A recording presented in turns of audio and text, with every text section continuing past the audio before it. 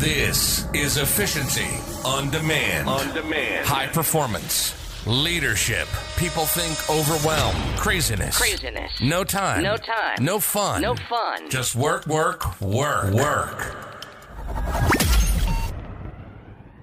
It's time to slow down, to speed up. You owe more to yourself. This is Efficiency on Demand with Monique. Monique is a high-performance and leadership specialist. During the show, Monique and her guests will share the harsh truth behind their success stories, what it means to perform on a high level, and to be a leader in this world. It's time to take control of your time and live life limitless. This is Efficiency on Demand, and this is your host, Monique. Welcome back to Efficiency on Demand, everyone. Today I have a guest that I'm really excited to share her story, especially because we have one thing in common. We're writing a book. Actually, she's writing, I think, her 5th book already. And she also helped me to figure out a little bit more about the title that I want to use for my book.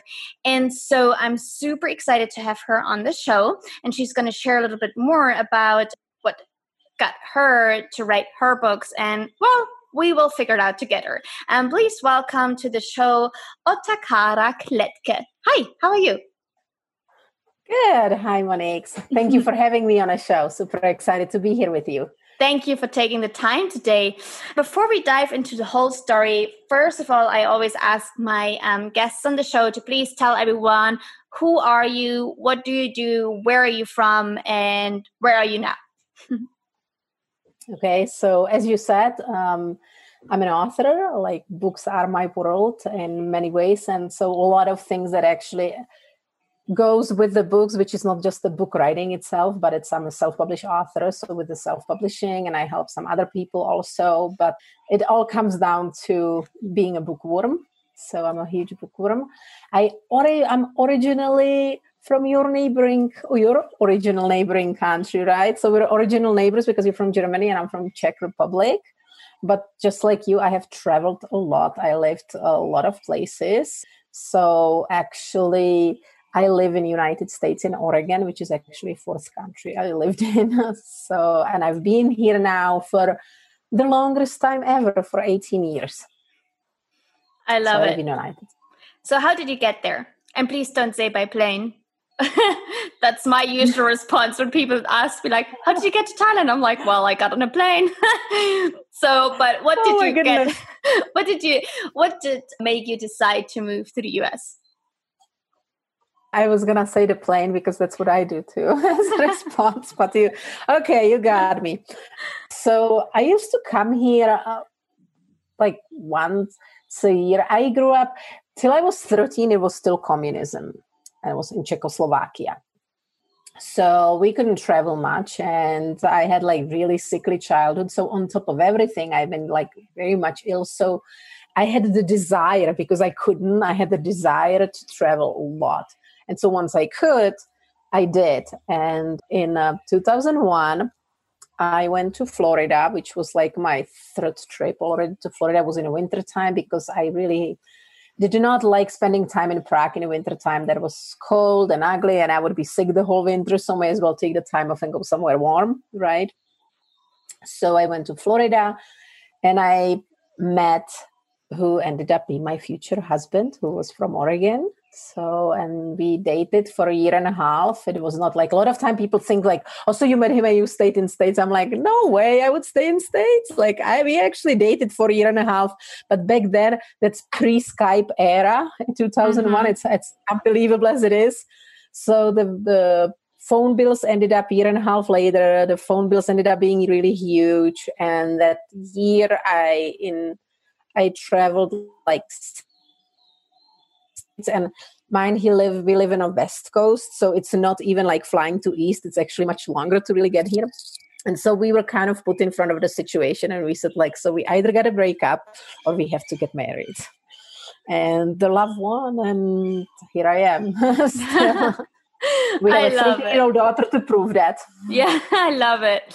Tell me a little bit about your childhood, because so we are neighbors and we are actually really close neighbors. So you're originally from Prague, right? Actually, not from Prague. I grew up in like Moravia in a little village. So it was about hour and a half from Prague, more close to Brno, if you know that area. Yeah, I heard of it. So, but I'm from Dresden. So it's like an hour from Prague, just right over the border. Right. And we have a concentration camp right between us. It's not the nicest thing, but obviously and this is one thing that we in a school trip have visited. So it wasn't fun. But so tell me a little bit about your childhood. I think you're a little bit older than me. I think. Yeah, I think I am. I'm 33. I think you were born already after communism ended, right? I'm I don't know. This is Junior. I'm 43. Sorry. Okay, right. I'm really I'm so not worried about it. But I have nothing to do. Like, I'm proud of my age. I'm proud of my age because I think I'm like fit and fit and I do well. So So I never mind not to say that. But anyway, I'm 43. So like I said, when I was growing up, it was still communism, and I was 13. So you were in diapers when communism ended. It sounds like, right? Like, so I was born 86, and Germany reunion was when I was 3.5 years old. Right. Yeah. Right. I remember David Hasselhoff on the wall. That's all. Hey, that was cool. Yeah. So that was like I said, like that was kind of when I was growing up. It was still communism. So I was obviously kind of affected, but not at the same time. Not in a way people think. People always assume it was like very different, and especially as a kid, like you don't really know any difference. I always tell them like, so we had a 2% and whole milk and only one brand. You have more brands of it, but it's not like we actually truly suffered. Like, so people think like we really suffered, which I don't think really was, at least not in a way that I would have any kind of recollection. Mm-hmm. But it was a different lifestyle. It definitely brought a different life. And like I said, like I always wanted to travel, which at the time was limited to only certain countries. We couldn't travel west. And so for my personally, I had like, since I was like a little baby, I was starting to accumulate all kinds of health issues that when you're a kid, you're kind of under the thumb of your parents. And so if they so much choose to that they deem you sick and keep you in bed, even if you don't want to. So like, I just could not wait. And that was the one thing, like I just could not wait. And once I got 18, I got myself I had a passport, I think like the day after I turned 18. It was the same thing with the driver's license. Mm-hmm. Passport and driver's license were, I had no car, I had nothing to drive, but it was extremely important for me to actually own a driver's license. Yeah. And travel. And so I was like, this time I actually went to the States. I was like, I'm born in the summer. And so I think I was 18 and a half. And I went to Florida the first time in the winter time. And then I actually like it because I consider it kind of a cheap way to spend winter. But like, if you know how to find some cheap accommodation, you can find something between Cuban people and things and get yourself and spend in a nice tropical places. And so every time I would travel, I would just like make sure like sort of inner thing that I cannot get sick, that I have to travel, be healthy. So I would, and it was really funny because I was so scared to upset my parents. I remember the first time I was flying out, I called from the airport to my sister and I asked her if she can tell my parents that I'm flying away, that I have a flight ticket and I'm not returning for 2 months and I have no idea where I'm going to live and I have no idea what I'm going to do really. But my return flight was 2 months later and I till this day remember she was like, there is no way I'm telling that to them. You got to do it yourself. And it ended up being like such a funny thing that by the time I would be like visiting my parents, because when I was 18, I moved to college to Prague, mm-hmm. that I left because of the traveling, because there was not enough time for studying if you have to travel a lot. So when I would go visit my parents, by the time I think 20 years old, they would always ask me where I came from because they got used to it. It's kind of like my guilt trip to come like visit my family after I get back home. Yeah, and then when I was, I think, 24, I met who is my husband now. So then kind of it's got more one way, like it was the Oregon, and later I moved here.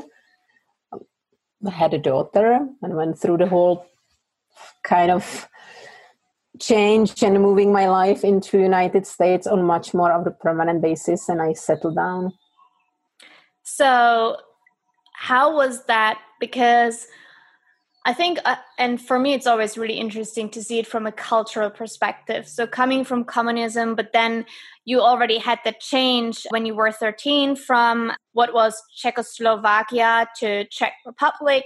And then you went from Czech Republic to United States. And that's obviously like what the world knows from, like, you know, the country where you can achieve anything, the whole freedom type of thing.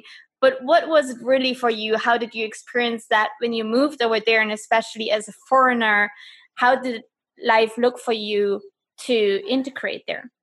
By then, when I was like 19 or something, 2019, 2021, I don't know. No, I was 21, 22. Oh, wow. I can't really like figure out the age. But at that time, I had the opportunity to go live in Austria and study like a 0 year at the university, at the Vienna's university, to just study German. And so I went and I lived in Austria for that year. Studied German a little bit, Austrian German. Please don't test me. It's been a really long time. I don't think I understand much Austrian German. But I was all right, and towards the end of it, I was able to like function in German too. And so I was already living in so I lived in Vienna, and so that was the one thing. And then I was constantly traveling. I was traveling I was addictively. It became I would have a notebook and I would write down where I went, and I would literally put down the miles I covered if I was somewhere, what mileage. And it was my little pride possession journal. It was not to show off anywhere or to anyone. It was extremely actually private, but I would have there how much, and I would have per week, what did I cover, what grounds I cover. And so I became this obsessive explorer. So it was not going from Czech to States. And then in I think 98 or 99, somewhere around there, I had an opportunity to go live in Brazil. And so I lived over winter time. It was a shorter time, but I managed to spend the Christmas and New Year's, which was absolutely wonderful because they have a great tradition. If that would be where I would want to spend my winters, Brazil was awesome. So, and I know you have a huge connection to South America. So I'm sure you know, so that was lots of fun. And so when I went to States, because I was traveling to Florida, I was a little aware, although I would most of my time spent in Miami, which they called a capital of Cuba. So you don't really I realized how little you get by with speaking English there. It's most places don't even speak English. And so it was truly not a real picture of United States, I think, only to certain level. And then once I went to Oregon, and I'm in high mountain desert, and so I'm exactly in the places where the old cowboys used to be. And so people who live here are the tough descendants of those outlaws, right? So it's very different. It's very so culturally very, very different, cannot even compare to Florida. And so they were definitely things, but I'm sure that especially you, since you traveled so much, you can agree that once you start traveling a lot, you sort of end up being like a sponge. You just go in there with and to any country, any place you go, with not much expectations, and you just try to absorb, and you try to see the culture without judgment and without much of if you're trying to live there, you gotta try to. There are things that definitely I could be upset about, but if I would be upset about them, it would not allow me to take them and put them in some space. For example, to me, it was like, so I came to States. Then with my husband, we had to get married. And then it took a couple of years before I even got a work permit. So I stayed home. I couldn't work and I had to do everything by the book because I could have lost my green card. It was actually more riskier for me to do something than if I was like completely illegal, because everything, I was very controlled this way, would be very controlled. So I had to make sure I would get a green card, would get a work permit. And I realized that there was really not much of a chance of doing anything because I'm here with an accent and I'm in a place where nobody has accent. There might be like some Mexicans who have some Mexican restaurants, but there are no foreigners. There is no colored people.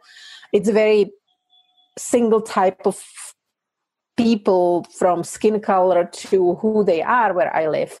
And so there was not much opportunities for me to, if I were to look for a job, to have anything but like some minimum wage type of job. And it was not something that was definitely resonating with me.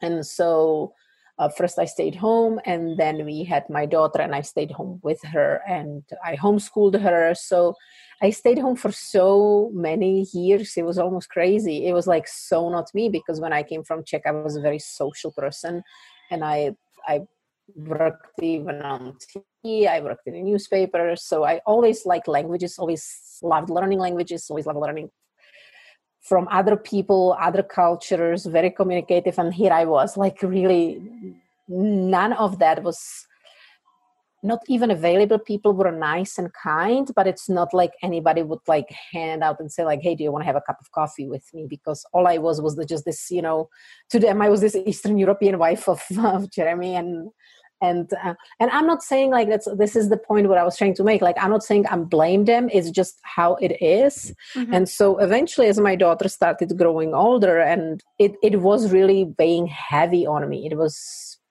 very hard to be secluded because my husband would be at work all day, and then he comes home and he's a guy, so he's not gonna like really to come home and talk. And I'm there all day with a baby, with a little child, and then we homeschooled. So I came to the point that like I just realized I have to do something, and there really was not any kind of job I would like feel myself fulfilled other than actually just going to have a job. And it was not something I really wanted to do. And so I always wanted to write a book and never really done it. And my brother is a writer, he's an author, and he's got tons of books in Czech Republic, and he's very successful.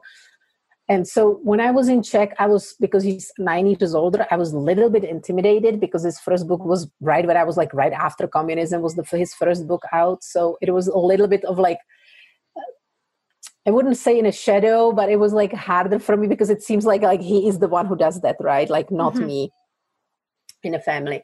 And so, and there I was like fast forward, another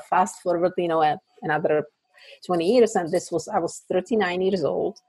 And the next year I was turning 40, and I remember this happened on a New Year's Eve of the next year, and I'm turning 40 in July. So it was 7 months ahead when I decided to write a book and give myself a book for my birthday. And so it literally came to me giving myself a permission to suck.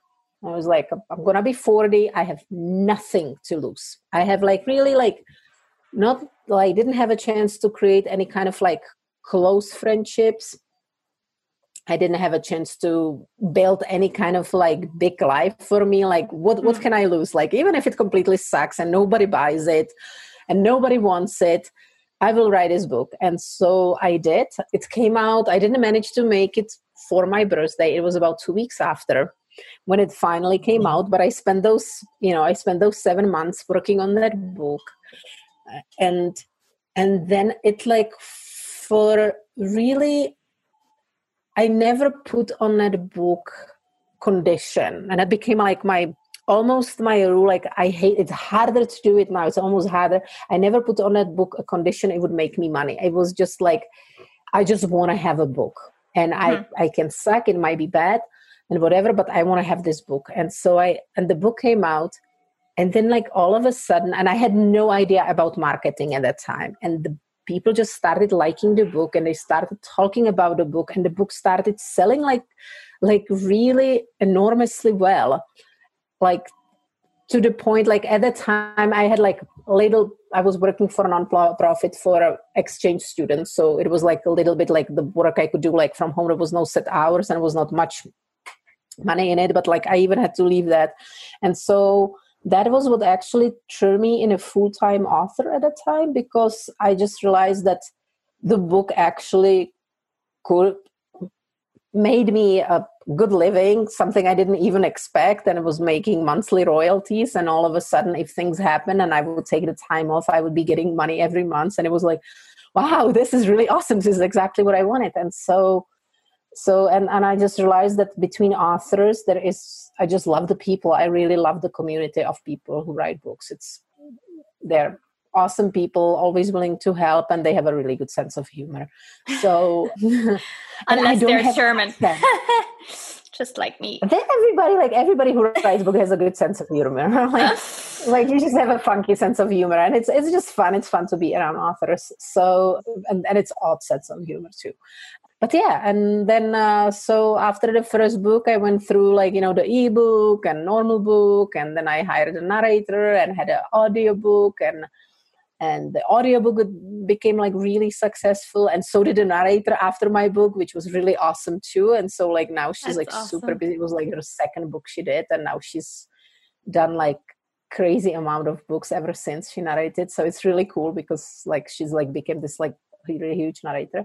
So yeah, and I like it, and it's something that like I always kind of suffered internally from having an accent, because everybody could recognize I don't belong the moment I like said the first sentence, right? So and I know a lot of people don't mind, or they would say like, and actually it's funny, but it always bugged me. People say like, but your accent is so sexy, and it like it was not what I wanted to be known by. Right. Okay, let's talk about that, because I think it's really, really funny, those perceptions about like accents. So you think your accent makes you not belong, while other people say it's sexy.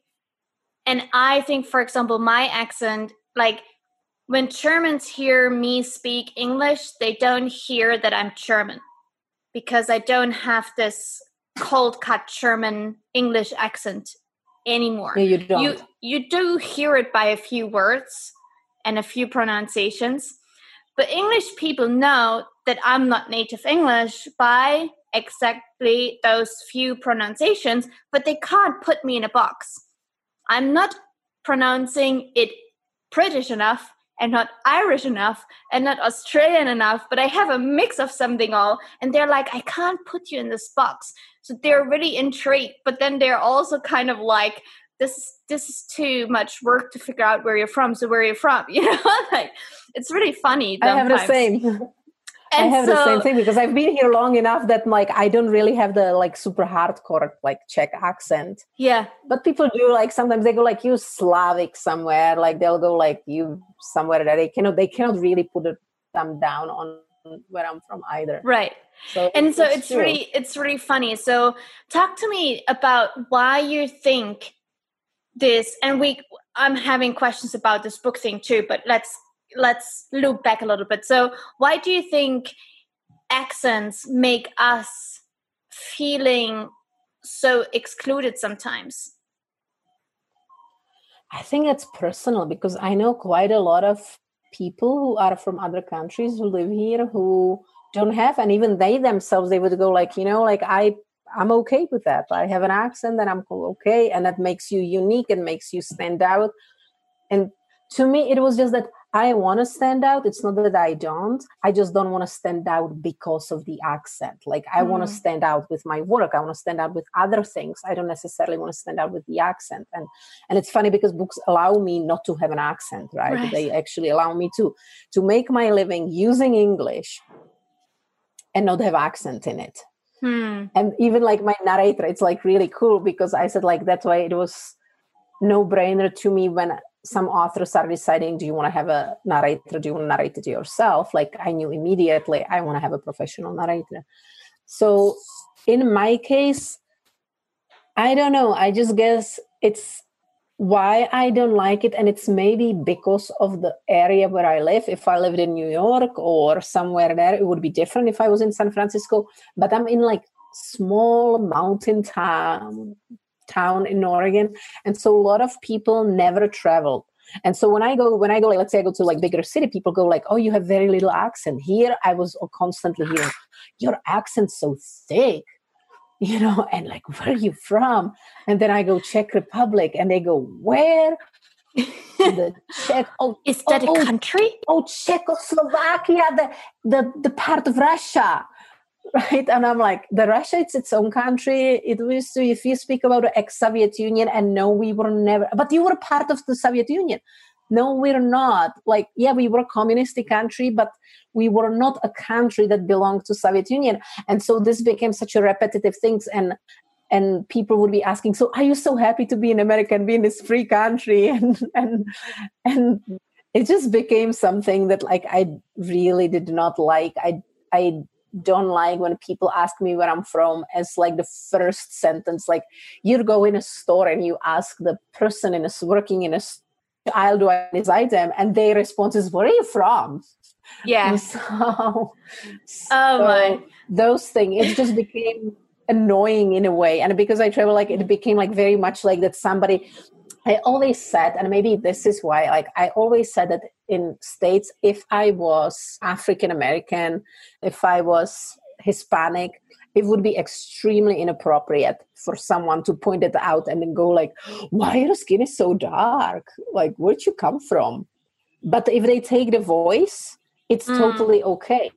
And like, it's like the xenophobia, it's on like the scale of like the racism. And it's kind of, I guess, how I personally felt it. And it might be my own, like I said, like there are people who handle it like better, or maybe it's the area I lived in.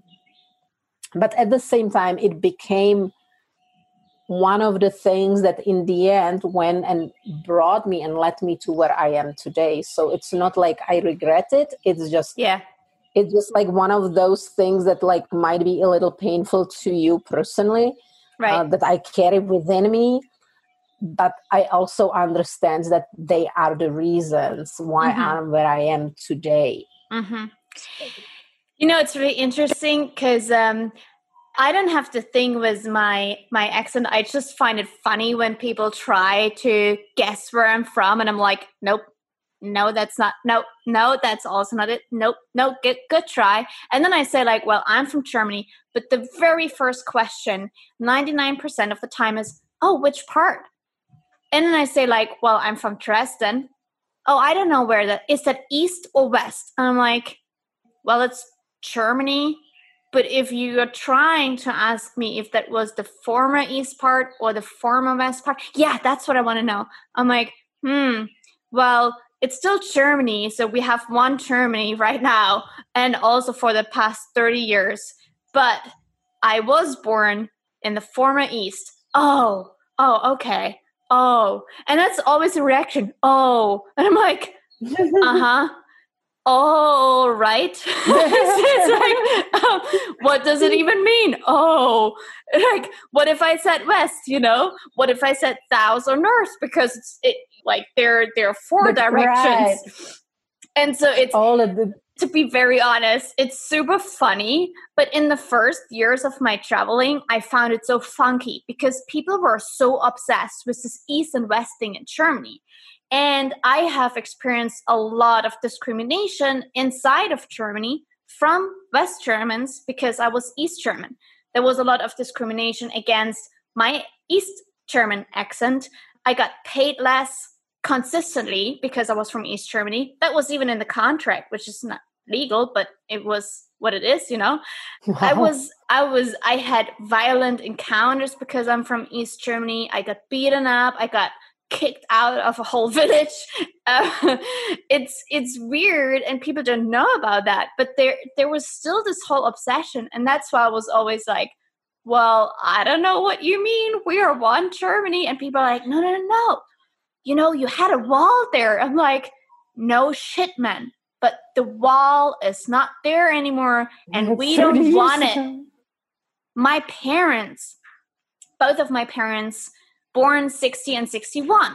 they were born literally the year that the wall was built, and they had 30 years of the most painful time growing up. When the wall came down, they were 30 and 31, and or 29 and 30. And they didn't know shit about the world, you know. They just knew if they come too close to the wall, they got shot in the face to death. That's just, like, they couldn't leave their hometown for 30 years. They were not allowed to travel within their own region. They had to apply to leave their hometown. They had to apply to see their family member outside of their town. This kind of thing, you know. Outside of the town? Yes. That definitely we did not have in Czechoslovakia. You could definitely travel within like the Czechoslovakia. It was a little bit different for Dresden itself because it was such a, so there was a lot town, of... Right? You have a port. Dresden doesn't have it because it's a huge hub for like bringing stuff. Like I know like the things get shipped out from Dresden. That's Hamburg. Oh. That's on the other end of the river. Yep. That's up the river. But the thing is, like, you know, the problem was like Dresden is the city that was bombed the most in the Second World War.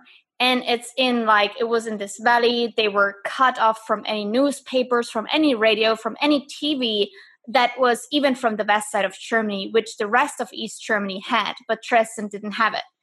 And so that was it was one of the things they tried to isolate it even more for whatever reasons. So anyways, it was like a huge thing. So when I started traveling, for example, my parents freaked out because obviously they didn't know, you know, like they thought I'm going to die for all this type of reasons, you know, because they were never allowed to travel. And I remember that we actually traveled to Hanover when after the reunion, I think it was like maybe 3 or 4 years after the German reunion, we traveled there. And that was just the whole thing. Like this was a family event, you know, like to visit our aunt that was living on the west side of Germany. It was like, man, we celebrated that. Deal. It was like such a huge deal. It was crazy. But anyways, so I can relate to that, to the question of like, where are you from? And when I say Germany, it's just a follow-up question of, is it east or west? And I'm like, well, whatever.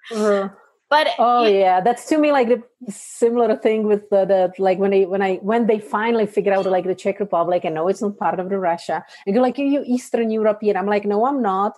And I'm like, yes, you are. I'm like, no, I'm not. Czech Republic, it's Central Europe. It's considered Central Europe. And I was like, yeah, but you know what I mean? I'm like, no, East is a geographical term. You are using political terms from history.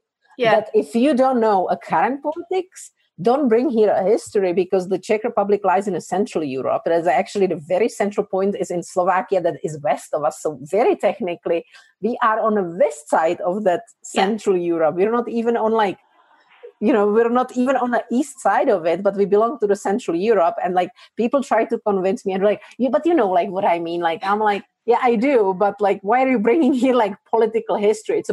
You're bringing him old political term, east, west, just like you say, it's a geographical term. And if you want to just stay accurate with the geographical term, there's one Germany right now. You're right, for sure. I can tell you one thing. Do you know how Dresden is called in Czech? Tell me. Drážďany. Oh, what does it mean? Does it have a different meaning? Okay. It's just it's like you know, like it's Kolín. Like we gave Czech names to just like Prague. It's Praha in Czech. Yeah. So like Dresden, it's just Drážďany. I love it. Sounds nice. A lot of our train ends there. It has like the ending that goes like through the country and ends on the border and ends in Drážďany was always on the train station, the final station. Drážďany, Dresden. We are so close to the border. It's crazy. But it's so interesting. Now I actually turned this around. So when people ask me, I literally tell them I was born behind the wall. And the only reason why I'm saying this is because it makes sense to who I am today, because obviously how my parents raised me. But I also say, but today there's only one Germany. So if you ask me where I'm from Dresden. And that is in Germany. There is no East and West anymore. It's been 30 years, and hopefully that's going to stay forever, there's like this one Germany. So I think because I take this question away from them by explaining it that way, as soon they ask me, where are you from? It makes it less awkward kind of. And also for me, it's just, all right, I got it out of the way and they don't need to ask me.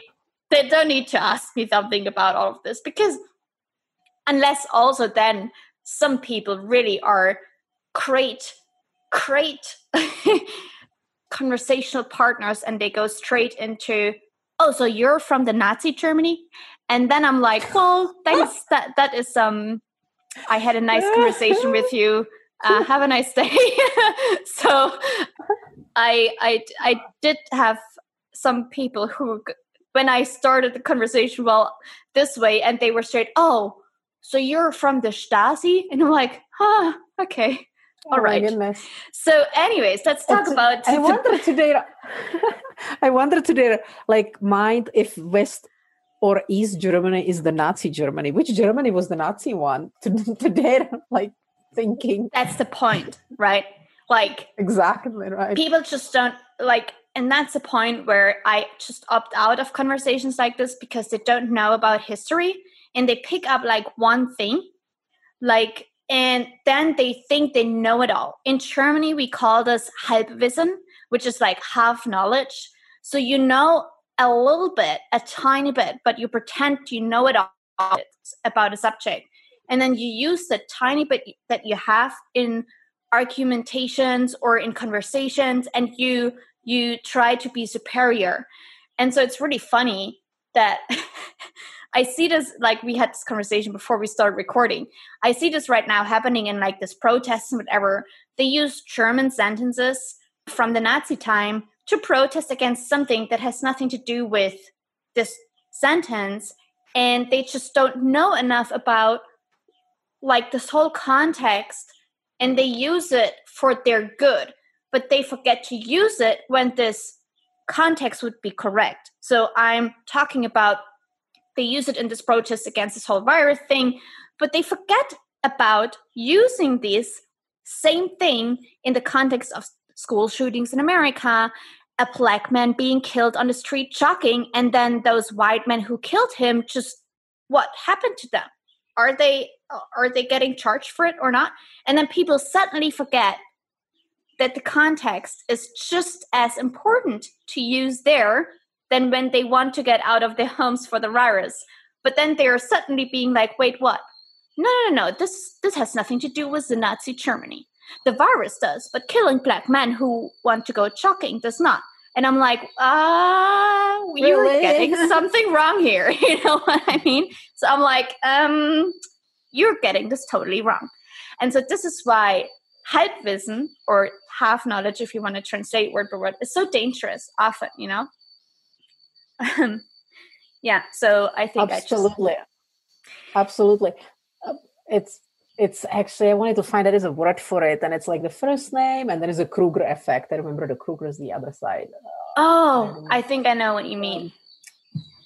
Something, and the Kruger, and actually, I almost believe those scientists that came with it were German, but it shows that people, if you have a little knowledge, your confidence about it, it's extremely high. But if you actually have a lot of knowledge, people who study it, because they are surrounded by scientists who might know even more, so even though they study it and they know a lot, they actually have very little confidence about having a proper knowledge. So then a person with a little knowledge can run around and beat themselves in the chest and try to pretend like they know a lot. But while the person who actually does know a lot more will never do that, because they feel like there is so much more in this field I got to study about before I can actually like make any kind of like proper judgment. Yeah. And unfortunately, those people end up not being heard enough. And so then we end up with a society of these people trying to educate others about that. Yeah. Basically. I just Googled it. It's Dunning-Kruger effect. And it's a cognitive bias. Exactly. And it's so funny because I love it. It's basically, the headline here says, why stupid people think they're smart. Yeah, Dunning-Kruger effect. Yeah, like I would normally know the word. Like I always remember like it's from Freddy Krueger because it's like so scary. So I always remember the Krueger part of it. So, I love it. exactly. And I think it brings us exactly to the next question as well, because so you have now written 5 books. So it's your 5th book, is that right? Mm-hmm, mm-hmm. Yes. And yes. I would guess that actually this could be also maybe one of the things that you may be writing about if I go by the title. So tell me a little bit about the new book and what it's all about, and if you're also talking about stupid people being smart. Hear your brain whisper, how to unlock your mind's potential.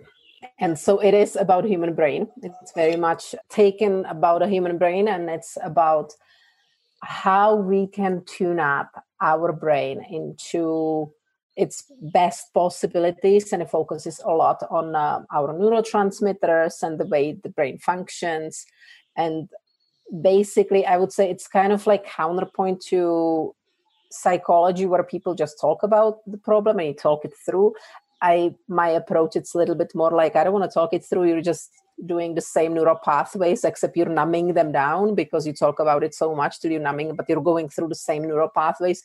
But if you want to go differently, how about like you focus on getting dopamine and you focus on getting these things, because how you feel essentially is a result of your chemicals in your brain. Like who you are is who you are. That doesn't change. Your potential is your potential. But if your brain suffers from either going and making those connections, making those synaptic connections in wrong ways, you end up creating for yourself neurotransmitters that make you feel down, that don't make you feel good. And so like if you focus on changing the chemistry of your brain, you can change how you feel. If you change how you feel, you can become more productive, you can become better and do what you love, and you can like change the things in your life a lot just by tuning up your brain. And it still doesn't change who you are, but it gives you the opportunity to access your potential. Right. How did you get started writing these type of books? Was it always like, is it a lot of self-study you did, or did you just figure out, you know what, I went through all of these things in my life and I wanna get myself into different positions, so let me figure out first and now I'm gonna write about it. How was your process on that? So this book about the brain actually follows my first book, Hear Your Body Whisper, How to Unlock Your Self-Healing Mechanism. And that was kind of my way of, it has a lot of scientific studies, but it's kind of, part of it was based on my childhood. Like I said, I spent a lot of my childhood ill, and I had a lot of problems with different organs, which is always funny because I was not allowed to like even like physically exercise heavy. I had 2 sets of books, one at home, one at schools, because I couldn't carry anything heavy.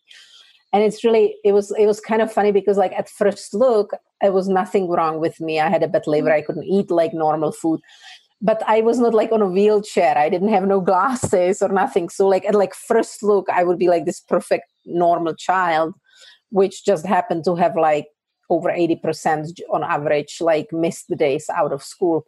And because I started traveling and because I so wanted to travel, I had to figure out a way to stay healthy. And we talked about prior to hitting recording about like the health insurance and traveling. And like, that's like one serious problems of like people are concerned. And I just needed, like, to me, it was like important to eliminate this concern because the desire to travel was stronger than how ill my body would get. Like, and the body just like knew it. Like I would go and I would travel and I would come back home and I would fall sick when I get home, but I would never get sick when I would travel. Like at the time of the travel, I pulled through and I was just fine. And like later on, like I lived, ate a street food in Thailand when I was like, I know you're in Thailand now, and I loved it. And like always enjoyed just to eat the local street foods and do these things and not be limited. And I just maybe it was the mind over matter or something, but like I managed to put through. And then I did meditations, and my mom has 2 PhDs in biology, one is in plant science, but like, so I was always surrounded by a lot of biology, and it was always of my interest. So I would always study the body, and then spending so much time with doctors and in hospitals, like you kind of learn about it anyway, because you gotta learn, like you learn all your organs, and I had a lot of them having issues. So that's how it came with the first books. And this book kind of wraps around and goes in between. I wrote like children book series. That was homeschooling. So I did like chapter books for children. And so anyway, this one about the brain kind of wraps around and goes back, and it goes deeper in the brain that was always of my interest. And my mom and passing away because of being hit when she was crossing a road by the car, and she ended up being 4 months in a hospital, and she had a severe brain injury, and unfortunately she never made it out of the hospital, and 4 months later she passed away. So it made me dig into the subject of the brain on much more. I wanted to, it was almost cruel. I always said like my muse just played a cruel joke, because I decided to write a book about the brain 2 weeks prior to my mom's injury. And then this happened. And meanwhile, I wrote and published 3 other books, because I just could not bring myself. I became, especially when she was in a hospital, studying the brain obsessively, and it changed the way how I wanted to view the book, because at first I thought like, okay, it's just going to be like, we have this neuroplasticity, and it's just becoming such a pop thing. It just became like, and more I look into it, and then she was with a tangible brain problem that actually it was a structural issue. It was there was nothing you could like really do about it. And so I was thinking like, but there is the neuroplasticity. Everybody talks about it. Like it should repair, right? It's got to repair. And then I started to, and I was lucky by then that as an author, and especially with the first book, I find a way to either how to access, or I was granted access, because at that point I already had credibility as an author. So doctors and neuroscientists, they would actually talk to me. They would take the time, and I had a chance to talk to the best neuroscientists all over the world, thanks to the internet and, Zoom.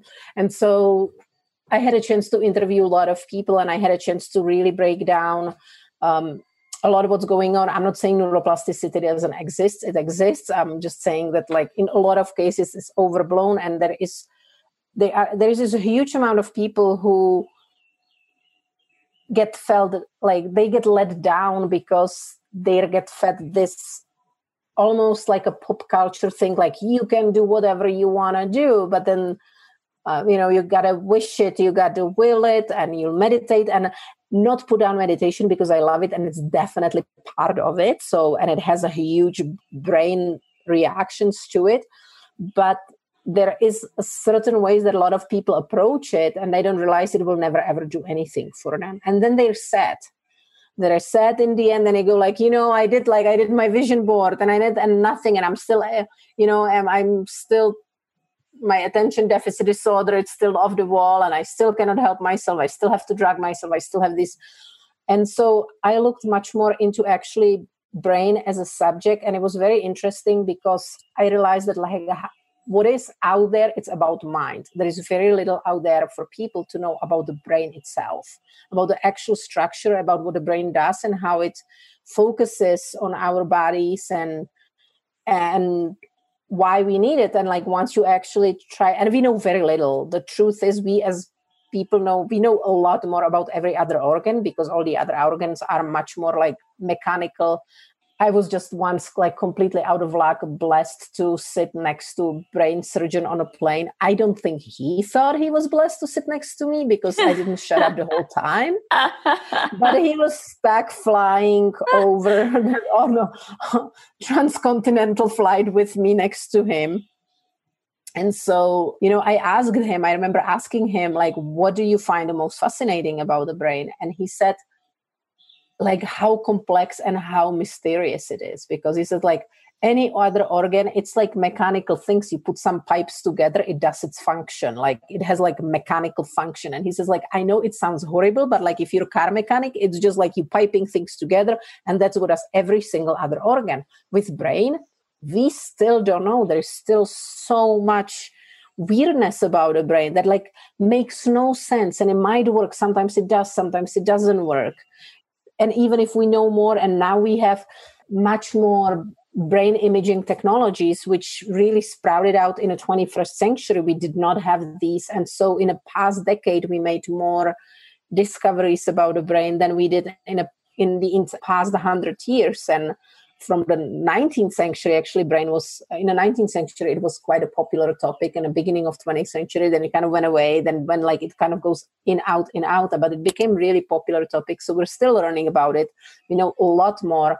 But I just like realized that I would like to have the chance to explain the brain problems. Plus, I promised to all these neuroscientists that I will actually bring the truth out there, that I'm not gonna do your crossword puzzles, you will not get Alzheimer when you grow old.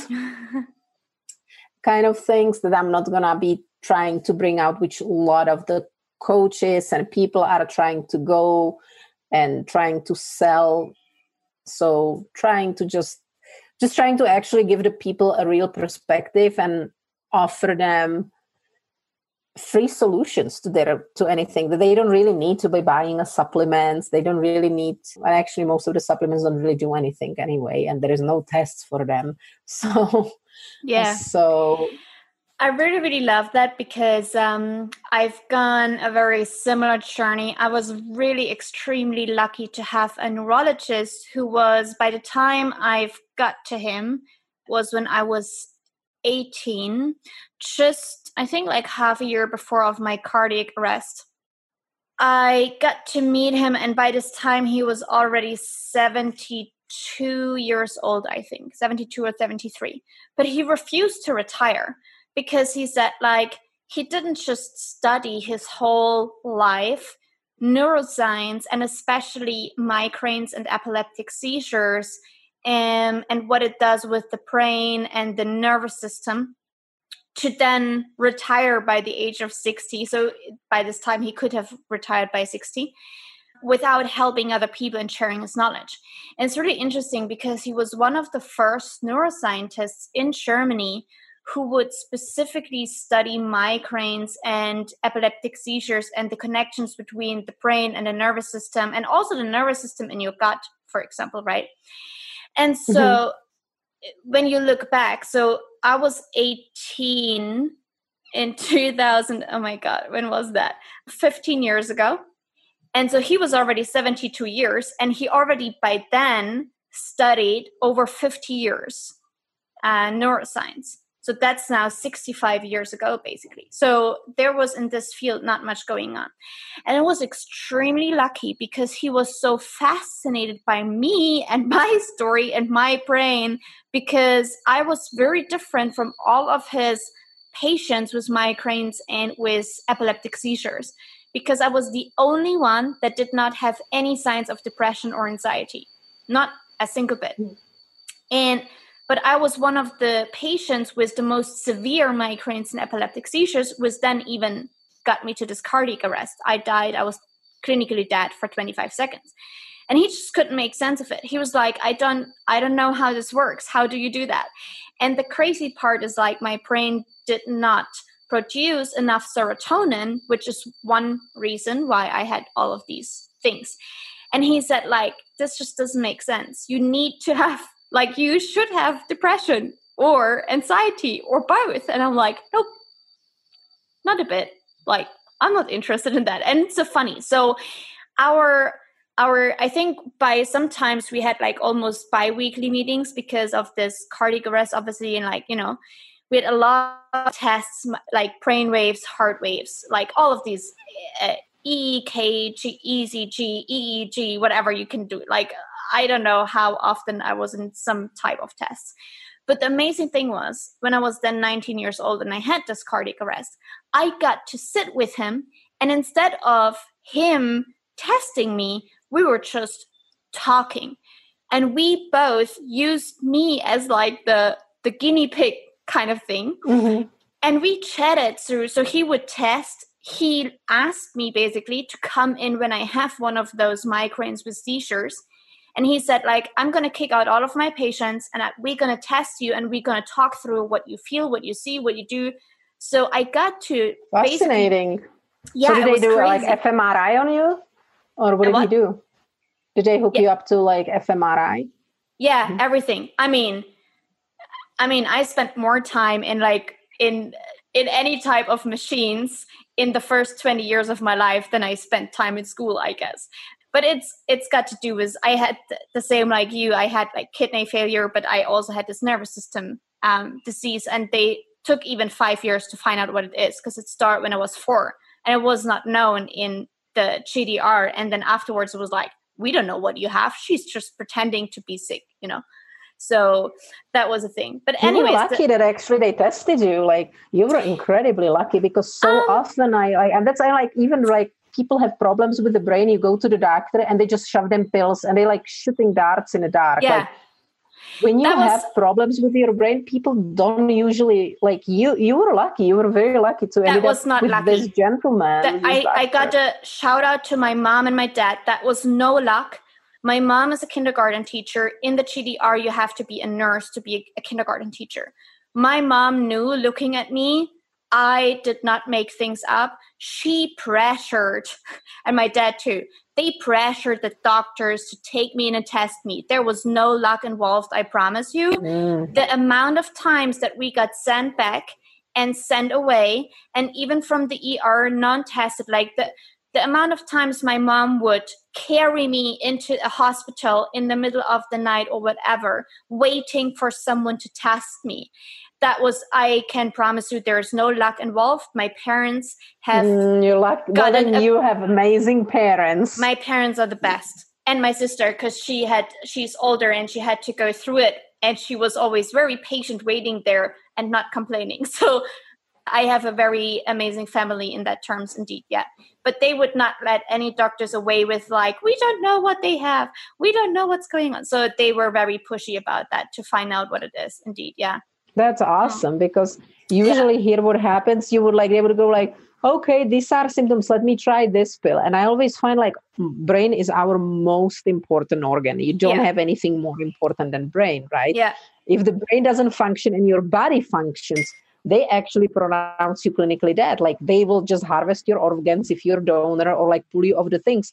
If any other organ fails, they're not going to make you dead. They're not going to just like kill you. But with the brain, if the brain is dead, you're done, or half dead. If you're brain dead, then you're completely done. Right. So the brain has like the most value. But yet, if you go to the doctor with a cough, they're going to take out like the stethoscope. I forget how it's called properly in English. But they're going to listen to your breathing. They're going to do your test. They're going to take your blood test. But if you have anything wrong with your brain, they're going to just go like, okay, those symptoms sounds like, try this pill. And if you're not going to collapse from that pill, they're going to see if it works, or if it doesn't, they're going to send you with something else. And the truth is, if you have any kind of brain altering medication, it's not like any other organ. It can kill you. It can severely change the person. It can make the person suicidal. It can kill them. So the way how patients who need brain treatment are taking in consideration, it's absolutely ridiculous. Yeah, like totally. In today's world, to be there where we at right now. And so anyway, so I think it's amazing that you did, because we do have a lot of things that we can actually address. Yeah. And they show on a brain, but right. They don't address them properly. Yeah, still. Which is why I was so extremely lucky to meet this person. Like, his name is Dr. Sega, and I remember him. I loved him. And he was also the first person to acknowledge and literally to say, like, everything you experience is valid. Everything that you go through is true. Everything, because, for 19 years, or for, by this time, 15 years, because I started to have these when I was 4. Everyone just told me, you're making shit up in your mind. This is not true. It can't be that painful. You're still going to school. What's wrong with you? Like, all of these things, but people just didn't, they couldn't imagine how extremely, excruciating pain that was but I didn't see another option than to just go to school. I would have never been in school if it was for me to stay home with this pain, because I had pain all the time. So I was like, well, am I going to go to school, or am I just being at home crying? Like there's no way for me to stay home all the time. And there was no painkiller that worked. And so I just choose to not take any. And so that's why, and by this time I was like 7. When I said, like, I'm not going to take painkillers, they don't help me, they make me sick, I vomit from that. And so it's like, all the things. But what I wanted to say and make the point is, this guy was so amazing. And to sit by the age of 19 with a 72-year-old guy, walking you through how the brain works and what's going on in your brain in the moment that I'm completely spaced out with so much pain that I couldn't even see straight anymore. I ran against doors. I fell downstairs. But this was it. I think it's the most amazing opportunity. And he's the guy who got me into neuroscience. I would have probably never bothered too much to learn all of this if it wasn't for him. And he's one of my heroes, to be honest.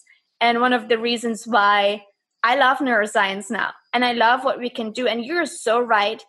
People don't know the distinction between the brain and the mind. And they got to learn that. They got to learn how important that is, because you can train your mind so strongly. But we don't know what the brain can actually do in some capacity. People and scientists still don't know sometimes in what areas of the brain, what type of movements and changes and whatever is going on. Because as you said, the brain is still a mystery to us as humans, So it's so incredibly interesting. I'm definitely going to get this book. When is it coming out? July 22nd it should come out, which is an International Brain Day. Yeah. So it's coming out on International Brain Day. I cannot wait. Of that, so it will... Are you also going to have it as an audiobook? Hopefully. Yes. That might not come out at the same time. It might be a little longer, but I actually, the first one was pretty well received as an audiobook, and I have an amazing narrator who sounds like me without the accent. I love it. That's what my husband, he says, like, that's like you without the accent. so, which actually would be like really, really great, because I love her. She's awesome. And that's when it's out. But let me ask you, like, now you got me like so curious. You said that the doctor, he let you come in when you were in pain because you were not producing enough serotonin, and you were the only case that wasn't depressed with epilepsy, which is interesting because I haven't studied it like so much specifically, except of the effects of the THC and CBD on epilepsy. But like I didn't really know that it's a common thing that people with epilepsy have anxieties and they have depression. And now when I think about it, my like really good friend from my childhood, she does have, and she does suffer from that too. So did he figure out what was wrong with you? Did he figure out if you're not producing serotonin, you're producing something else that offsets that? Or were you able to, like, what was your brain's secret to cope with it? So here's the thing. So first of all, there's definitely, which is why in many antidepressants, you have serotonin releasers in there, which is why the serotonin levels can definitely show whether a person or not is depressant or not, or gets depressant or not. So this connection between serotonin and depression is very real, which a lot of people, I don't know if you heard, I know in many countries it's blacklisted, but 5-HTP is a half natural, not so natural, I don't know, serotonin releaser. Yeah. No, actually you cannot produce serotonin, you will release it. So apparently you cannot produce more serotonin that your body would anyways produce, but the question is, does it release the serotonin or not? So basically, my nervous system would hold on to the serotonin and just not release it. And that's why I would have a lot of migraines and also epileptic seizures. But the epileptic seizures never came alone. They only came with the migraines. So we found an answer, but it's nothing that people would ever imagine. And it's very interesting. So okay. the reason the reason why I did not get depressed and why I didn't have anxiety is because I would not attach myself to I didn't attach myself to the identity of being sick as a kid, although everyone around me tried. Like, you're the sort of sick kid, whatever. But I found something outside of myself that I created an identity with. And what I mean is this. When I had my kidney surgery that saved my life, I was 3.5 years old. That was the month before the wall came down. And I had to have this kidney surgery because I was about to die from blood infection and everything. I had reflux on both sides. As soon I was out of the hospital, I basically became a ballerina. I've seen my sister dance. I've seen I had an obsession with ballet. I still have it. And ballet was not a sport for me. It wasn't just fun. It was literally a lifestyle. It was an obsession. If I was not dancing, something was really wrong. And I had it to the point where I remembered a lot of days, a lot of times, I would dance and it would totally space me out. And I would not realize that I had a migraine attack and an epileptic seizure, and I would break down. Like this, the dancing ballet would create so much dopamine and endorphins that it would completely shut down the acknowledgement of pain in my body. My body would just be like, whatever, oh, you're in so much pain and you have epileptic seizures and you're shaking. Don't worry, as long as you dance, you're fine. And I had my dance teacher talk to my mom about it. I mean, I wasn't obviously there, but I remember she had this conversation. She said, I don't know if that could be dangerous one day if she just breaks down all the time here, because my mom had to pick me up quite often. And so when I got to the point with my neurologist, he said that this is exactly what about now, people know about the flow state of the brain.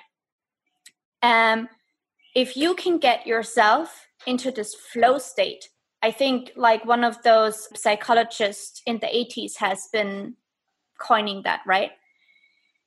If you get into this state, you forget everything about pain, being hungry, being uncomfortable, whatever, and your brain is just really concentrated and focused on this one thing and feels this joy and bliss and the progress of it. And I just found this in ballet. And you couldn't get me to, and I just danced for everything. That was so cool, because actually I had a very similar story to that. And by the way, the proper coined term of the flow, the scientific term, it's transient hypofrontality. Oh, and the neuroscientist transient, because it changes. It's not permanent state. It's transient. And hypofrontality, it's because your prefrontal cortex kind of knocks out and it's inactive practically for the time being. And Arne Dietrich is the scientist that I actually interviewed, who coined the term, and I interviewed, and I have a whole chapter with the interview when I talked to him in my book. I love it. Book. So that was cool. But I actually did with the dance. It's so funny, because the reason why I couldn't carry and do anything heavy was because of my liver too, because I have a liver disorder. And when I went to high school, my parents put me in boarding high school, so I would only come home on weekends. And that was my first opportunity to be away from parents, to that I could finally move. I could finally do things that made me tired, because everybody was afraid if I got tired, the liver would give up. Yeah. And so would give out. And I would start throwing up and I would start having issues. And because my blood was so bad, because the liver wasn't cleaning it. So everybody's focus was on not to getting me tired, not to get me panting, not to get me anything. And then I was 14. I went to high school. I started to live there, and I signed myself to a dance. I started living by that, and it was almost like that my parents didn't know, and it was in the afternoon, and I would just go through there and the owner of the dance studio, he said I will, at the end of the school year, it was beginning of school year and the end of the school year, he said, I will pick 2 people out of those courses who will join my professional dance crew and the professional dance studio. And I remember that time I decided, I'm going to be one of those 2 people at the end of the year. And so in my boarding school during the time, I would have to study instead of, because I wasn't little to start doing the splits and things. I never done it. And here I was 14 years old and like pushing myself and stretching. And stretching was good because that wouldn't make me tired. I would only hurt. There'd be nothing else through it. But I pushed myself through that year with 0 dance education to actually at the end of the year, and they really picked me up. And then I started dancing, and I found myself like you found yourself in a ballet. I did ballet too, but I found myself in tap dancing. And so the tap dancing became my thing, that like when there was a step I had to figure out, there was like nothing that could go wrong with me, because all my focus was just on trying to make all those tap moves and place all those tap moves. And so I could relate to you more than you know on that. I love that. Yeah, it's amazing. I heard that from a lot of dancers already. If you really, or athletes as well, I think whether it's swimming, or I had a friend when I was in primary school, we were best friends based on only because we both were athletes. She was ice skating, like the fast skating on the ice, and I was already semi-professional ballerina. And because we were both like high-performing athletes, we were bonding so well through that, because she had training every day, I had training every day. On the weekends, I had TV gigs or stage gigs or whatever. She had competitions, and it was like incredible because we both know we were just out of space in our worlds, but we were connecting in school so well through that. It was amazing. Anyways, we're already well over time, but that doesn't matter. I have 2 more questions. Let's wrap them up. Those questions I ask everyone on the podcast. So, especially for you, I'm really interested to see what you say. First, what does efficiency mean to you? Efficiency means, wow, it's very hard to put it in a term. That's like you put me on spot. To me, it's to make things done in the amount of time, things that I need to get done, whether they're, no matter how pleasurable. Like, I guess in efficiency, you can have in things you enjoy and things you don't enjoy. So it's a good idea to be efficient, especially at things you don't enjoy so much, I think. But efficiency means to me to really focus clearly and get things done, whatever it needs to be, in a shortest amount of time. I love that. And the last question before we wrap it all up, if you have to push the reset button on your life or business, but you keep all of the knowledge, which of the 3 things would you keep doing over and over again to get back to success again, whatever success means for you? I think I'm like grateful. Like, I don't know if I would want it to, because I think everything, whatever was good or bad, it led me to where I am, and I'm happy to be where I am right now. So I definitely, it's funny, like the 3 main things in my life that went through my life and I would never want to give up would be dancing. That like right now during the quarantine, I pick up electro swing, which at the age of 42, I watch it like it's such a like 20-year-olds do it, because it's so fast, but it feels like, because I did tap dancing and it's like so fast with legs, it's really fun. So dancing, books, and traveling, those 3 things have been very consistent things in my life that made my life so much better. And it's always fun to get myself lost in either one of those. I love it. Otakara, thank you so much for coming on the show. It was amazing to have you. And I'm really excited for the book to come out as well. And before we leave, I obviously want to know where people can find you and the book. And, well, I don't need to ask what they can find there, because they can find the book.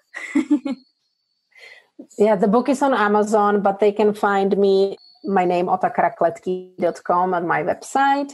They can find me on Facebook, LinkedIn, but usually the Facebook is kind of more of my place, but otakarakletki.com and my website.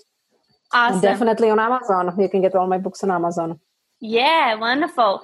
Well, thank you for coming on the show and having all the time for us and sharing all of these amazing stories. I really loved it. And we definitely have to chat more about the brain. That's going to nerd me out. And for everyone who's listening, you know where to find these links. They're below in the show notes. If you listen on Apple or on any of the podcasts as apps. My God, that was too much talking. Apps. Don't forget to leave a review and all of the 5 stars so that more people can find Otakara and me geeking out about brains and dancing. And if you haven't yet, subscribe and share this goodness. Don't forget that. Sharing is caring. Sharing is caring. Absolutely. Make sure. You've been listening to Efficiency on Demand. We hope you've learned that you too can unlock your ultimate potential, how to control your time, create some clarity in your crazy life, and how to live life limitless. If you haven't already, make sure to subscribe to the podcast and please follow on Instagram at @TheMoniqueLindner. We'll see you next time on Efficiency on Demand with Monique. Remember to slow down to speed up.